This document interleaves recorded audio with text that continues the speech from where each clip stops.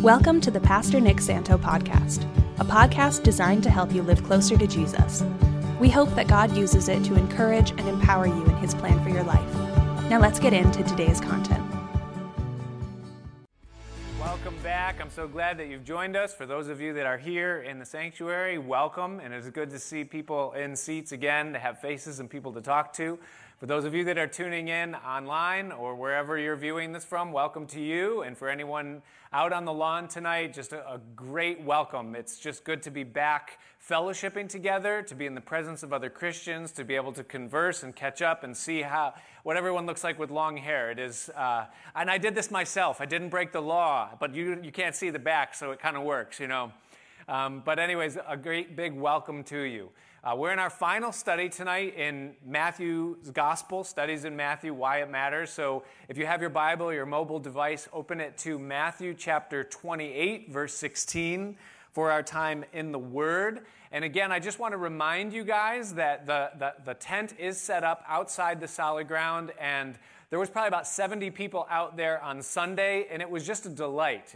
It's kind of the 9 a.m. service only still at this time, so it's not hot yet, but yet it's refreshing. It's kind of cool to just worship out there. I sat out there with my family, my kids on the blanket playing with some Legos. It's just nice to be around Christians and then to be able to fellowship and not have to worry about too much closeness and infection and all that kind of thing. So just know that that's available. We're doing Church on the Lawn on Wednesday nights as well until, we'll see what happens as the nights start to get darker, maybe later on in July, and we'll reassess. But for now, still just the 9 a.m. service on Sunday. Wednesday is just the same, going right through. But let's get into the Word together tonight. It's Matthew chapter 28 and verse 16, the last paragraph of Matthew's Gospel.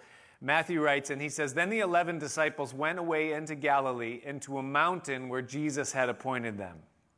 And when they saw him, they worshipped him, but some doubted. And Jesus came and he spoke unto them, saying, All power, all authority is given unto me in heaven and in earth. Go ye, therefore, and teach all nations, baptizing them in the name of the Father, and of the Son, and of the Holy Ghost, teaching them to observe all things whatsoever I have commanded you. And lo, I am with you always, even unto the end of the world." Let's just pray. Father, we thank you for your word tonight. And we know that we're approaching the holy word of God that doesn't fade away. It doesn't come back void. It's powerful and living, and it's effective in our lives. And Lord, you're the one who spoke it then, and we're asking that tonight you would speak it again. We ask that you would breathe on your word by your Holy Spirit, that you would breathe upon our hearts, that you would tune us in to hear your voice. Oh Lord, we want to hear from you, and we want to serve you. And so we ask you, Lord, that you would please move into this space right now, move into our hearts, into this time. And I pray that you would anoint my words, this message, in our hearts as we go forward. Lord, please help us to hear your voice. We ask it in Jesus' name. Amen. I want to start tonight with a little bit of a fun challenge. It's not so much interactive, but I'm going to read to you a series of mission statements from a few companies or organizations, and I'm going to pause and I'm just going to give you a second or two to guess what company is attached to the mission statement that I read. Here we go. Here's number one. It is to bring the best user experience to customers through innovative hardware, software, and services. Just a clue, it's not Rubbermaid. If you guessed Apple, you're right. Number two, to organize the world's information and make it universally accessible and useful. Oh, I'm hearing it in the sanctuary. Google, that's right, it's Google. Number three, we ignite opportunity by setting the world in motion. This one's a little harder. It's Uber. And then number four, finally, to accelerate the world's transition to sustainable energy. That's a little bit scary if you pay attention to phrasing and understand what's behind it, but the answer is Tesla, Elon Musk's company. Mission statements. Now, here's the fact of the matter, the truth, is that people organizations, companies, or ministries that affect change in the world and change people's lives have these four things. Number one is they have a burden. They have a reason. There is something that they're trying to accomplish that's moving them in a direction. Burden gives birth to, number two, which is a vision. That is the hope of a solution of meeting a need, a vision for what can be in spite of what is, which then leads to number three, it turns into a mission, and that is the act of turning a vision into reality. And then usually number four, the mission is driven by a leader or a team or a group of passionate, united people that are committed to the mission. And that is universally true about any effective thing that exists within the world, even if it's not defined. Now, every effective purpose has a clearly defined mission. And that definition, the mission defined, serves to inform, guide, and sustain like a compass or an anchor.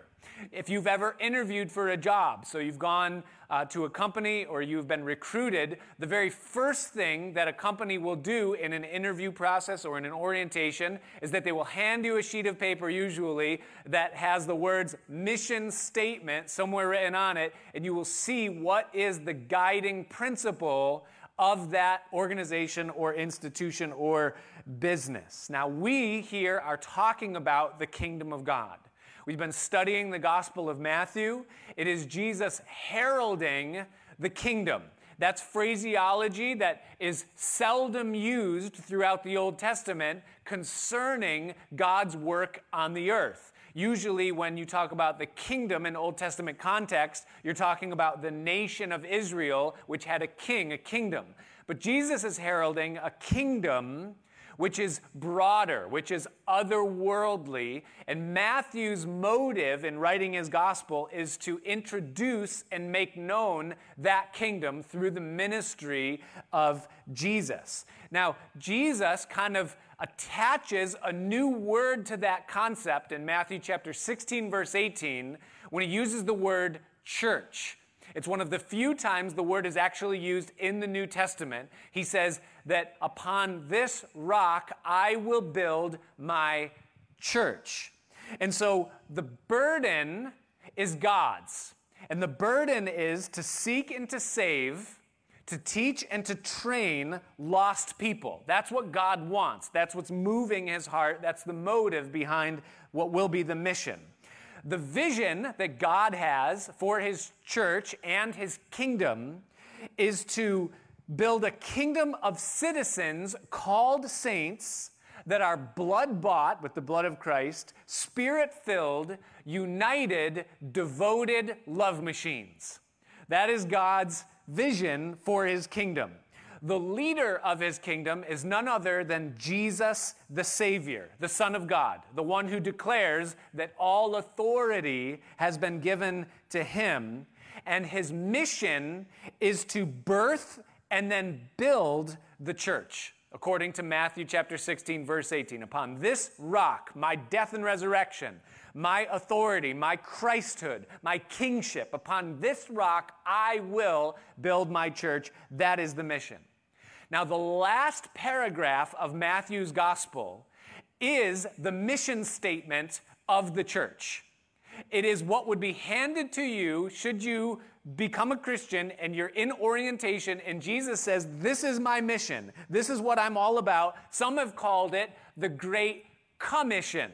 Because, and you see the word mission tucked right in there, because he's giving us the mission statement, what it is that he's all about. And this is what I want you to understand tonight, is that if you are saved on June 10th, 2020, right now, then this is the mission that's been handed to you by Jesus himself. This is our mission. It's what he's given to us.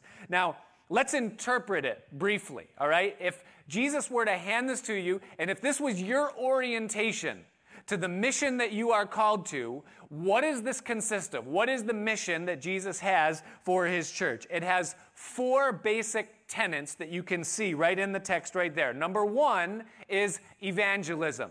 He said, all authority is given to me in heaven and on earth.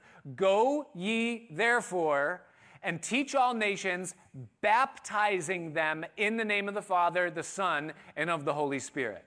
The act of baptism is the act of bringing someone to a conversion experience where their old sinful man is buried and the new man that's formed in the person of Christ is resurrected out of the waters.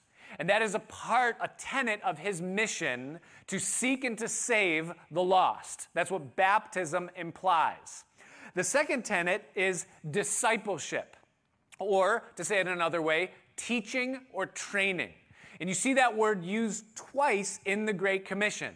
Jesus said, go ye therefore and teach all nations. And then after giving the command to baptize, he then says, teaching them, after you have won them to salvation, now teaching them to observe all things that I have commanded you.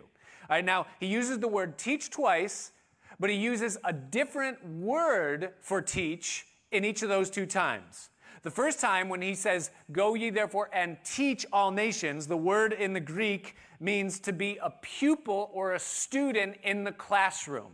It's the Greek word matheteuo. That doesn't matter, but I just wanted to prove to you that there is actually 2 different words. Okay, but it means to be a pupil or a book learner. So a student of the word, what you're doing right now, in a sense, is you are learning the concepts. You're in the classroom, so to speak.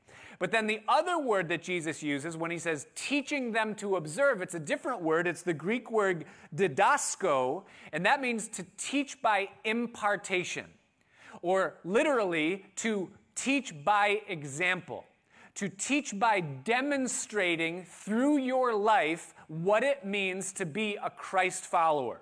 What it means, what it looks like to observe the things that he has said. What it looks like to have the Spirit of God living inside your heart and moving you in a direction and according to his purpose in his will. And so evangelism, and then discipleship, and then number 3, the third tenet of this mission is relationship. It's the last statement that Jesus uses when he says, and lo, I am with you always, even to the end of the age. Meaning that while we are on mission, as long as we are here in the world, he is not in heaven directing, dictating, and observing, but he is actually not just with us alongside, but he is with us internally by the person and presence of his Spirit. Meaning that he's the one that's guiding, he's leading, he's instructing, he's helping, he's teaching. He's with us as we not only grow, but as we fulfill the plan and the call that he has for us as his servants. That's the third tenet, relationship. And then the fourth tenet of this is that we are under and in his authority. That's the first statement. That's primal. He says that all authority in heaven and on earth is given unto me. He says, this is what you're to do, and I am the one who is sending you. I'm the one that's deploying you. I'm the one that's empowering you. I'm the one that's asking this of you. It's my authority, and so I'm asking you to submit to that authority and then to operate in the power of that authority. And that is the Great Commission, the mission statement of the church. Now, it is the most brilliant mission statement that anyone could ever formulate for the church in terms of saying what it needs to say and leaving out what doesn't need to be said. It's perfect. It is both narrowly focused and it is extremely abstract. In other words, it's narrow enough to keep everyone focused, anchored, and aimed, knowing exactly what we're about, but yet it's abstract enough to make us all feel clueless, right? Like, I hear what you're saying, but I don't understand what you're talking about. It's clear enough that we know what we're to do, but what's absent from it is the answer to the question of where do I fit in this mission of things, and how do I do what it is that he's asked me to do?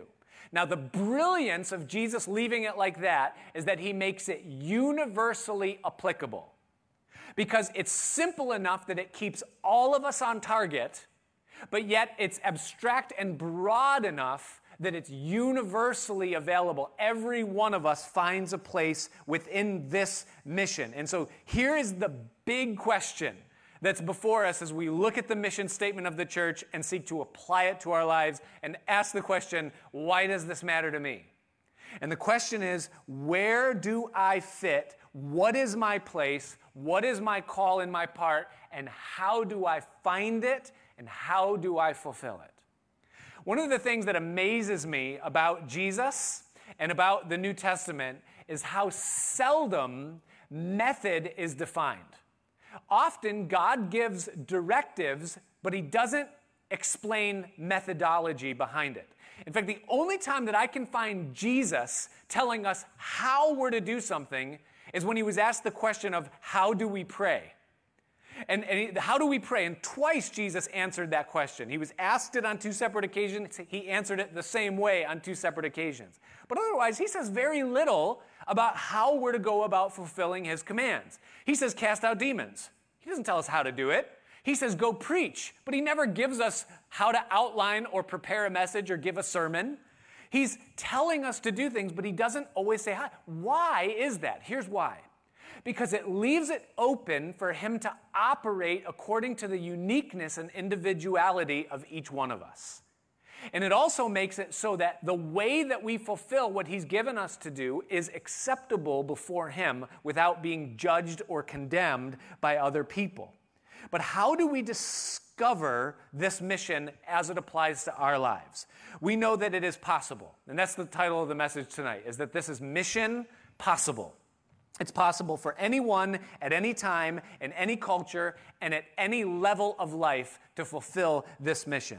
But there's 4 things that I want to give you tonight briefly in this message that will help you to discover and do and be massively effective in what it is that God wants to use you for in fulfilling this message. So if you're taking notes, you can jot these things down. Number 1, if you want to be effective and discover and do what Jesus has called us to do in this mission, is that you've got to dive in.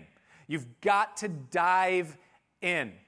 In 2002, there was a movie that came out called Mission Impossible 2. And I confess I did not see the movie, but I have heard the famous line from it. And Mission Commander Swanbeck gave the mission to Ethan Hunt. He told him what he was to do. It was a challenging mission. It was life or death that he would fulfill it or not. And after giving him the mission, he said to him, this is your mission should you choose to accept it. And you've got to understand that Jesus hands us this mission statement, but he does not require any of us to take it.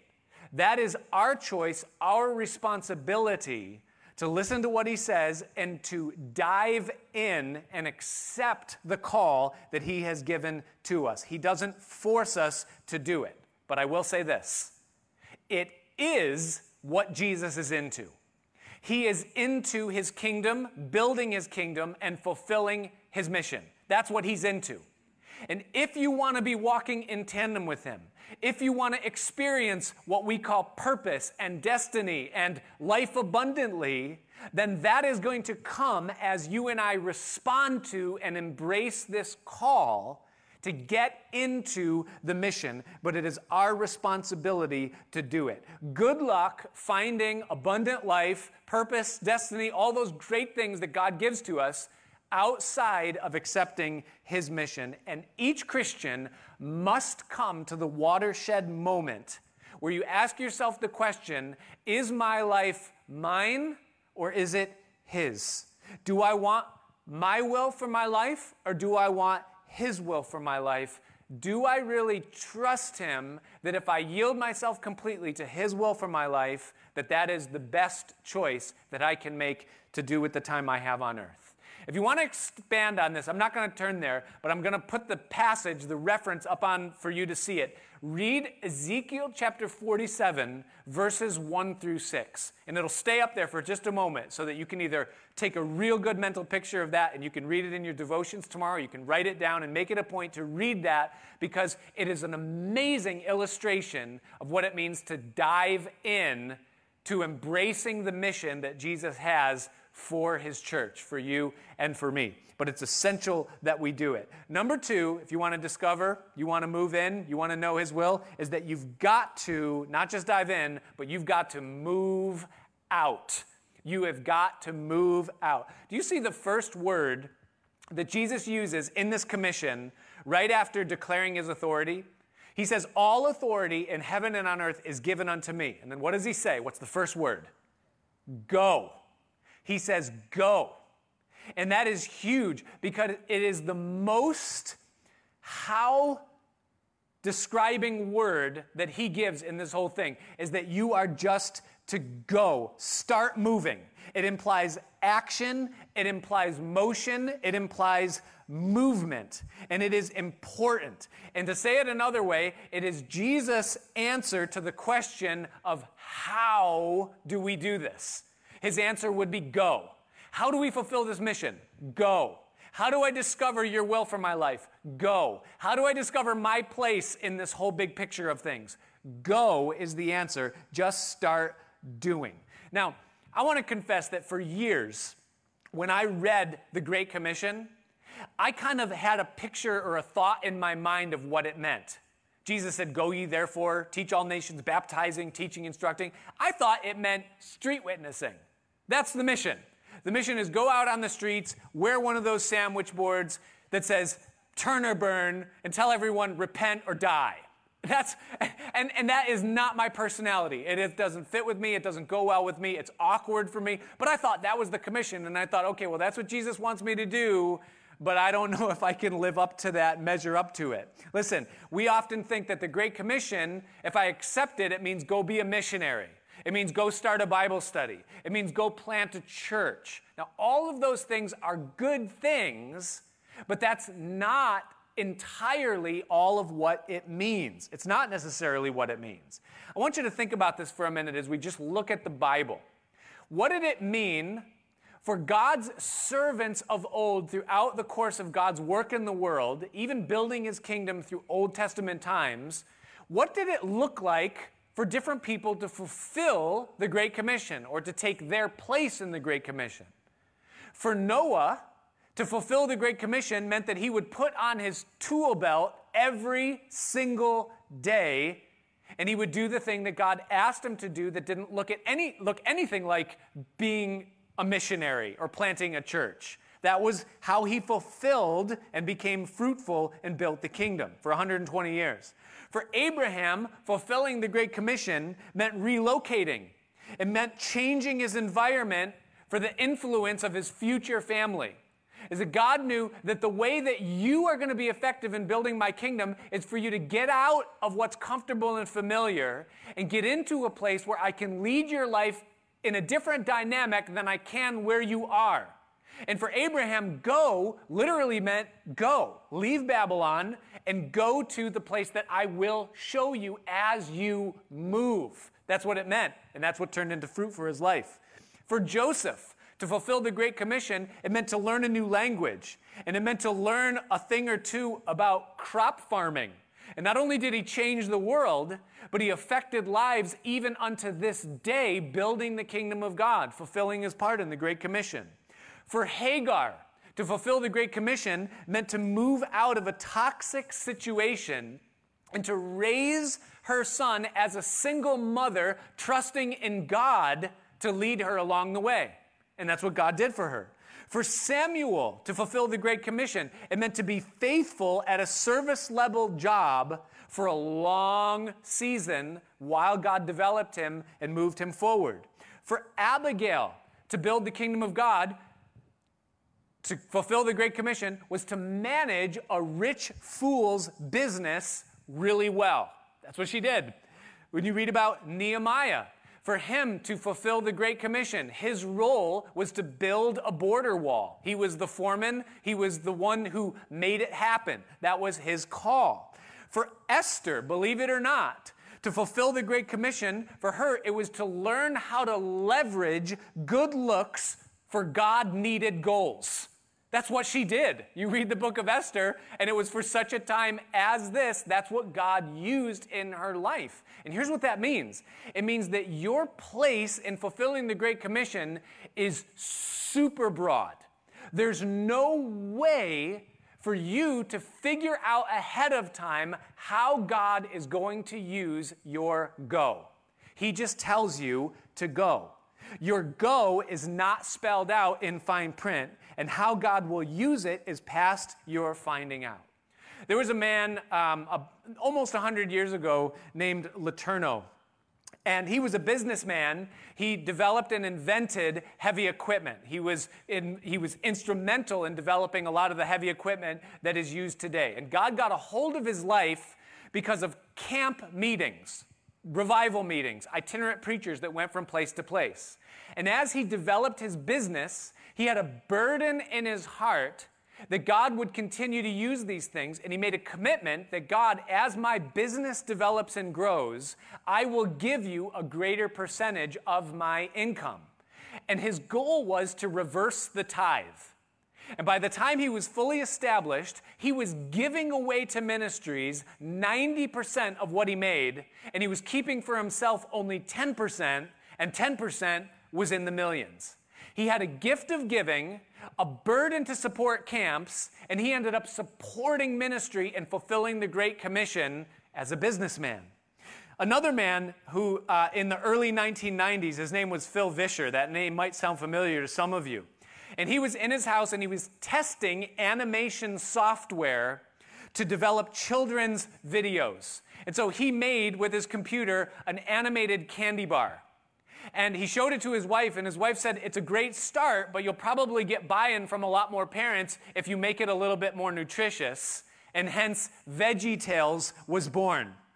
3 Emmys later, 4 Annies, 13 Dove Awards, 6 Parent Choice Awards, VeggieTales has sold over 175 million videos. It is the best-selling of all time in every genre. There are 16 million books sold, 7 million albums, and 235 million streams. Because someone who liked computer animation and wanted to do something to reach children, they fulfilled the Great Commission in a very unconventional way. There's a man named Les McEwen, and from the time he's alive today, from the time that he was just a little kid, he had a fascination with businesses. Not running a business himself, but he just loved businesses. And it's weird. He would go into a convenience store and he would just have this understanding of how everything worked in that business, and he would be able to tell if it would last or not. Now that's crazy for a little kid. Where does that come from? But God got a hold of his heart and realized that that was there for a purpose. And he wrote many books, one of them called Predictable Success, and he's helped many churches, ministries, and God's organizations get a grip on what they're doing and understand what's effective and what's not. And he has moved many Christian organizations and ministries forward and set them on firm ground because God just gave him this ability to understand how organizations function properly. How could you ever guess that? You can't figure it out, but he's fulfilling the Great Commission by what God has placed inside of him. About a half century ago, there was a man named Ed Kimball, and he was asked by his pastor to lead a Sunday school group. And he was timid and afraid to do it, but he wanted to accept the challenge. And not knowing what else to do, he began to pray fervently for each one of his students. And Ed Kimball in the Sunday school class led a young man to the Lord whose name was D.L. Moody. Have you heard of him? D.L. Moody then went on to become a great evangelist, and he led a man to the Lord named Billy Sunday, who became a pastor. Billy Sunday preaching led a man to the Lord named Mordecai Ham, who became a traveling evangelist. And in the midst of his travels, he led a man to Christ whose name was Billy Graham. You ever heard of him? Ed Kimball said yes to teach a Sunday school class, and because he was obedient to do something that to him seemed small and just commit it to God in prayer, I can only imagine the amount of fruit that is accumulated to his account in heaven because of just that simple act of obedience. Listen, here's what you've got to understand, is that to know what your place is and how God is going to use you in this fulfilling of his commission, it is not going to come in the mail. It's going to come as you move, as you go forward and watch how God leads your life, develops your gifts and your personality. He is going to then form something around you that he will then leverage to fulfill the mission that he has given. But it requires on our part that we move out. We've got to go. We've got to do what he's asked us to do. Number 3, not just accept it and move out, but number 3 is grow up. What did Jesus say? He said, teaching them to observe whatsoever things I have commanded you. Now that implies a continual growth, because we never arrive at a place where we are complete on this side of eternity. Every Christian is constantly and always growing. We are moving towards the mark. That's what the Apostle Paul said in Philippians chapter 3. He said, I do not count myself to have arrived, but this one thing I do. I press forward towards the mark of the high calling of God in Christ Jesus. I don't feel like I've arrived, but I want to get there. And so I'm going to move on forward. I'm growing. And that's what all of us are called to do. We're called to grow. And that means cultivation by impartation. It means iron sharpening iron. It means that we are constantly learning both as pupils in this kind of a context right now, and we are also learning by impartation as we walk alongside those that are further along than we are, and we become imitators of their faith as we grow closer to Jesus Christ. Now understand this. There are 2 different types of gifts that God gives to his people that need to be developed.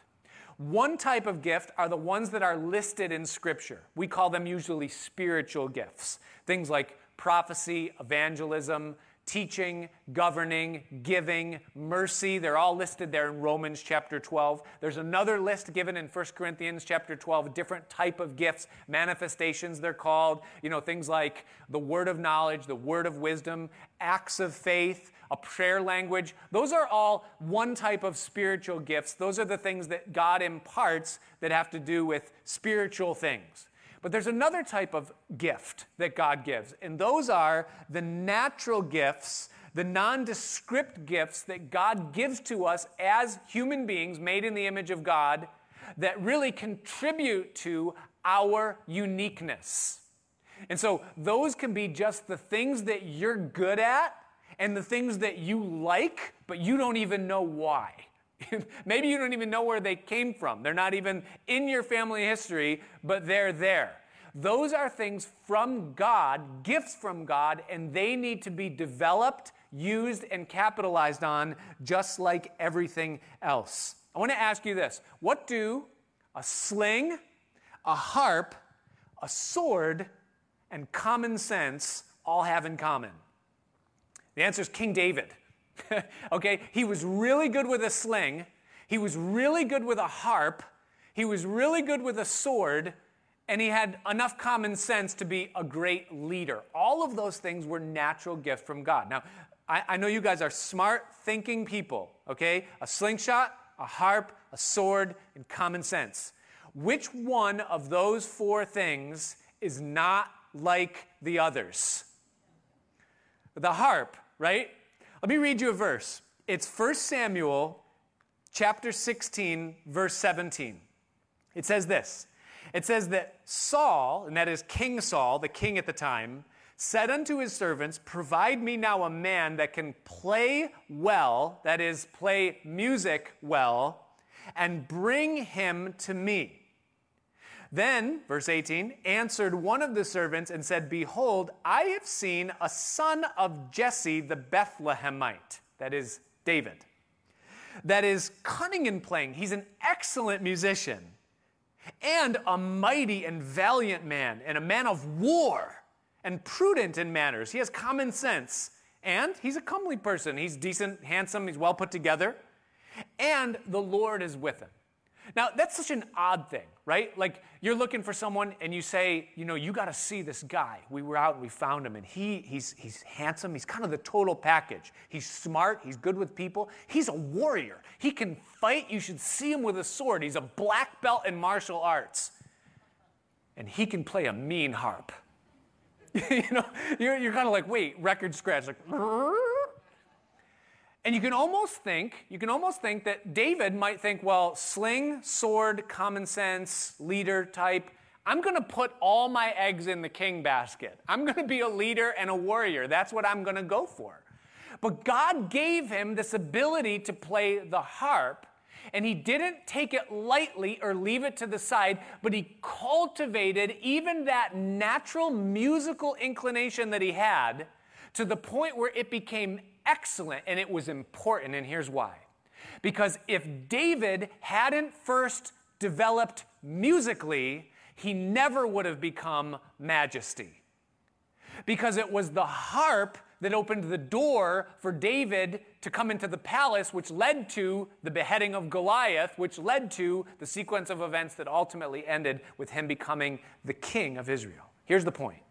The point is that whatever God has given you, whatever interest God has given you, whatever hobby God has given you, whatever it is, do it excellently, develop it, and grow it. Because as you go and move in it, God is going to use that in the grand scheme of raising you up, and you're going to find yourself in the place where He is making you fruitful. And so it's so important that you become excellent in what it is that God has given you. God is attracted to excellence. And He likes it when we take seriously the things that He has given to us. I want you to think about this for 1 minute. Next time you go out and you see a sunset or a sunrise, I want you to give God a grade on what you see. Is it a B minus? Lord, that's kind of a C plus. You could have done a little bit better.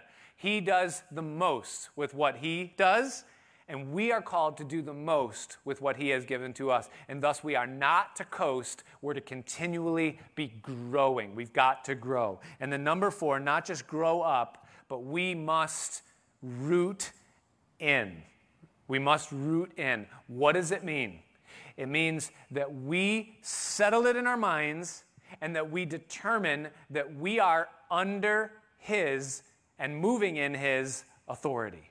That we belong to Him, and thus we are in submission to Him. Jesus says, all authority is given unto me. You therefore go. He attaches the statement about His authority to His command to us that we're to go. In other words, in order for us to go, even to receive the command, we must submit. But then it's because we're in submission that we now have the power and the permission to do what it is that He's called us to and to do what it is that He has asked of us. I want to read you a few verses concerning the type of authority that Jesus wields. Ephesians chapter 1, verse 20. Listen to this. It says, which He, God, wrought in Christ when He raised Him from the dead and set Him at His own right hand in the heavenly places, far above. Do you see those words? Far above all principality. Principality is an authority. You remember being called to the principal's office? That authority. He's far above even the principal. And power and might and dominion, that's borders and nations, and every name that is named, not only in this world, but also in that which is to come. That's a great description of high authority, isn't it? It doesn't get any higher than that. And He has put all things under His feet and gave Him to be the head over all things to the church, which is His body, the fullness of Him that fills all in all. God is greater than government. God is greater than every ruler, every human law, even the laws of science and nature. He is the Lord of all. And when Jesus says all authority is given to me, He means all authority over everything that is. Colossians chapter 2, verse 13. I might have given you the wrong thing. It's Colossians chapter 1, verse 16. It says, for by Him were all things created that are in heaven and that are in earth, visible and invisible, whether they be thrones or dominions, principalities or powers. All things were created by Him and for him. And he is before all things. That means that he comes first. He has the preeminence. He is over it all. And by him all things consist. And he is the head of the body, the church, who is the beginning, the firstborn from the dead, that in all things he might have the preeminence. For it pleased the Father that in him should all fullness dwell. And then one more, because it's that good. Revelation chapter 19, verse 11, concerning the authority of Christ. He says, "And I saw heaven open, and behold, a white horse. And he that sat upon him was called Faithful and True. And in righteousness does he judge and make war. His eyes were as a flame of fire, and on his head were many crowns, and he had a name written that no man knew but he himself. And he was clothed with a vesture dipped in blood, and his name is called the Word of God." Do you know in the Bible, customarily, to name someone or something means that you have authority over it? And if Jesus has a name that no one else can know, that means that no one gives him the name. It means that he's the highest authority. It says, "And the armies which were in heaven followed him upon white horses, clothed in fine linen, white and clean. And out of his mouth goes a sharp sword, and with it he should smite the nations. And he should rule them with a rod of iron, and he treads the winepress of the fierceness and wrath of Almighty God. And he has on his vesture and on his thigh," not just on the outside, but written on the inside, "a name written, King of Kings and Lord of Lords." His authority is such that he is a king maker and he is a king breaker. And his authority is ultimate, it is universal, and it is final. And he calls you and I to not only submit ourselves under that authority, but to then move in the power of that authority. Meaning that it is not the government's role to give you permission to fulfill your part in the Great Commission, no matter what it might be. You don't need the approval of men. You don't need the appointment of a prophet or a pastor or a spiritual leader. You have been sent in the authority of Jesus Christ to bear fruit according as he has called you in his mission and in his commission. And thus we are to bend the knee to his authority. Now, sometimes to be under his authority means to be under man's authority. In marriage, in a godly government, he tells us to do those things, we're submit. But sometimes to be under his authority means that we need to disobey man's authority.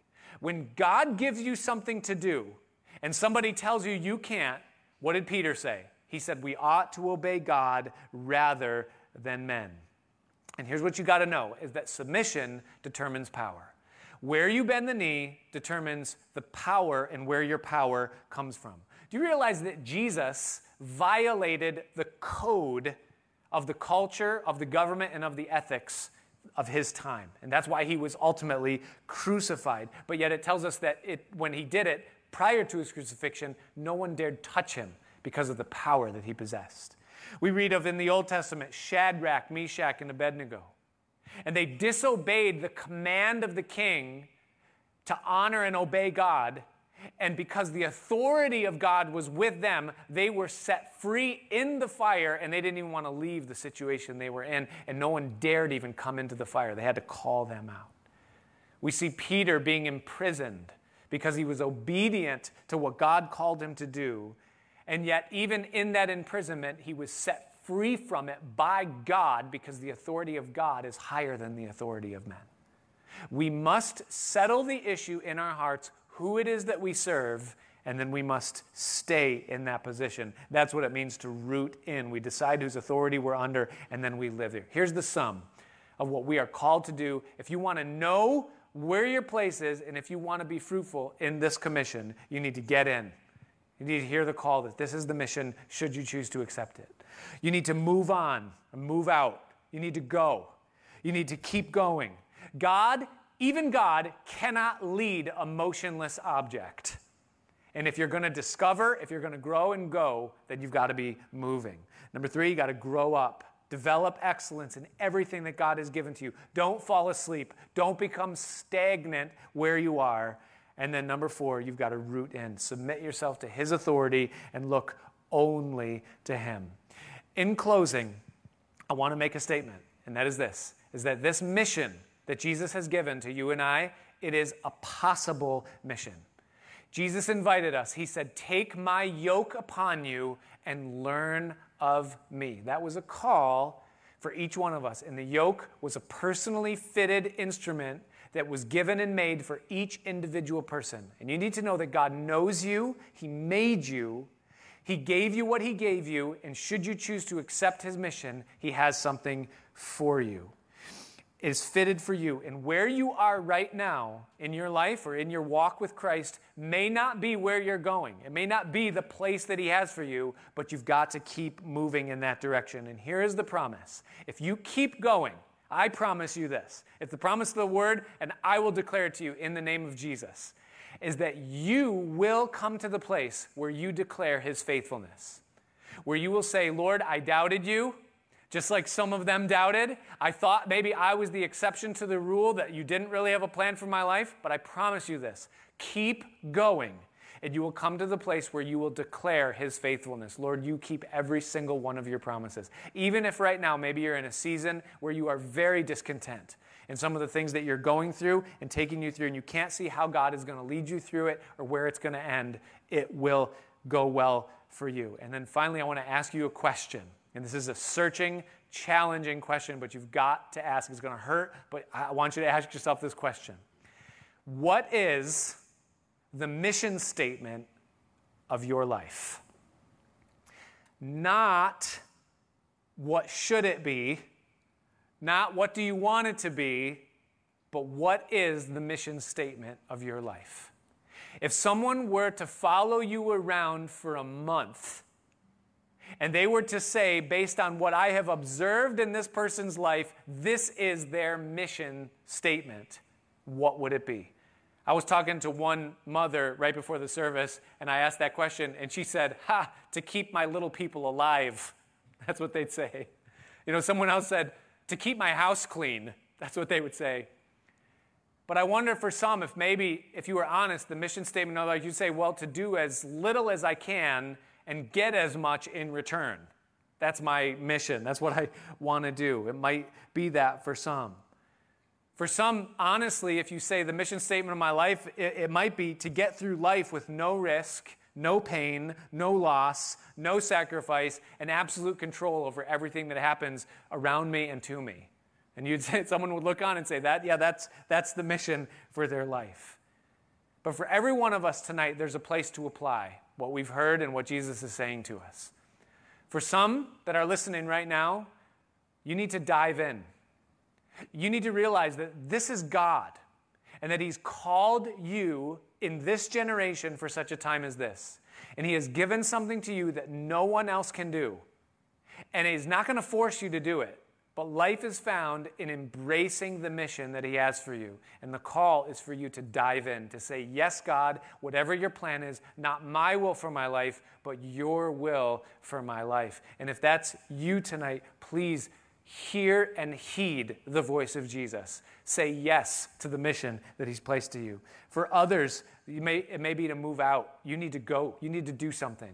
You've become stagnant. You've become stale. You've lost a sense of purpose. You've lost a sense of motion. You've fallen asleep in the place where you are. It was only supposed to be a short stay, but it has become a long camp out. And it's not the will of God for you at this time. You need to go forward in the things of God. For some of you, you need to grow. You need to get back into the Bible. Get back into the Word of God. Get back into listening to messages and reading books and developing your gifts and becoming excellent at things that you have let go dormant. Because he's going to use every one of those things in ways that you can't imagine and that you'll never be able to figure out.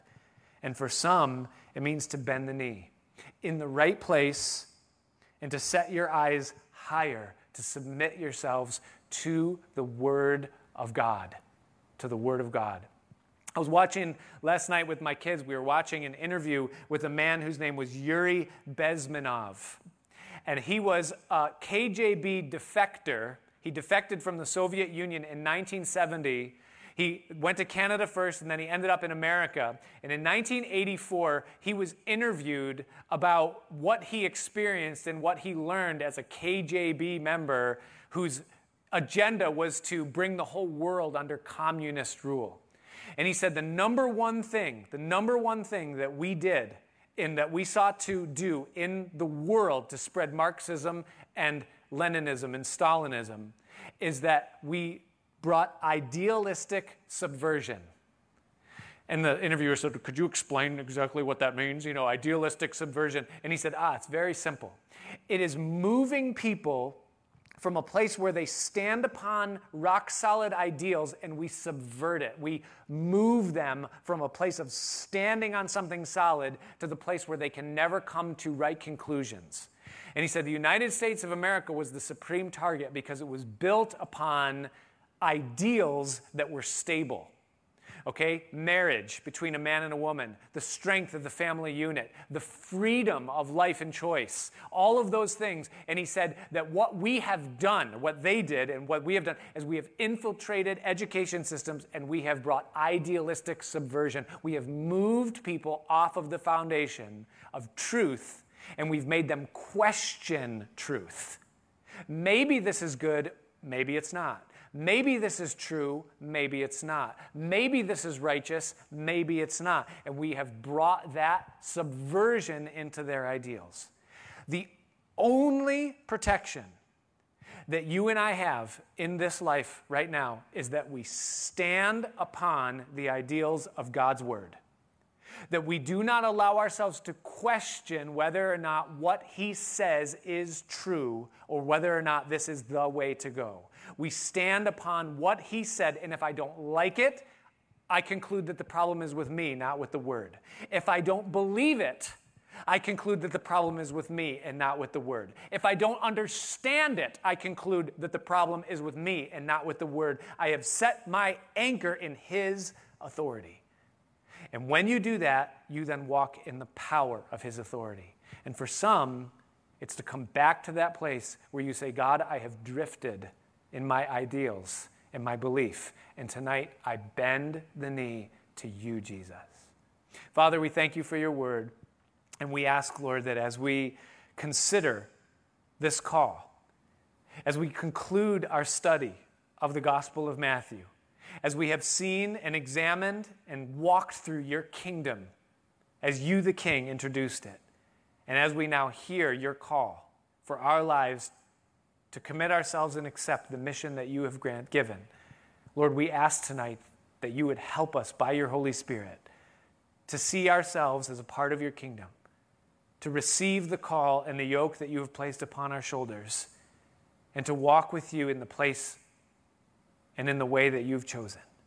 Lord, would you fill us with your Spirit? Would you give us your presence, your continual guidance, and would you help us to make the adjustments that are necessary that we might fulfill your call? We ask these things in Jesus' name. Amen. Thanks for joining us for the Pastor Nick Santo podcast. To regularly receive these teachings, be sure to subscribe so you can get it automatically when it's released. If you find this material helpful, please share it and help us get the message of Jesus out to others. We also appreciate your feedback, so if you would, leave us a review in iTunes or wherever you listen to podcasts, or email us at pastor.nickpc@gmail.com. Until next time, may you continue to love, learn, and live the way of Jesus.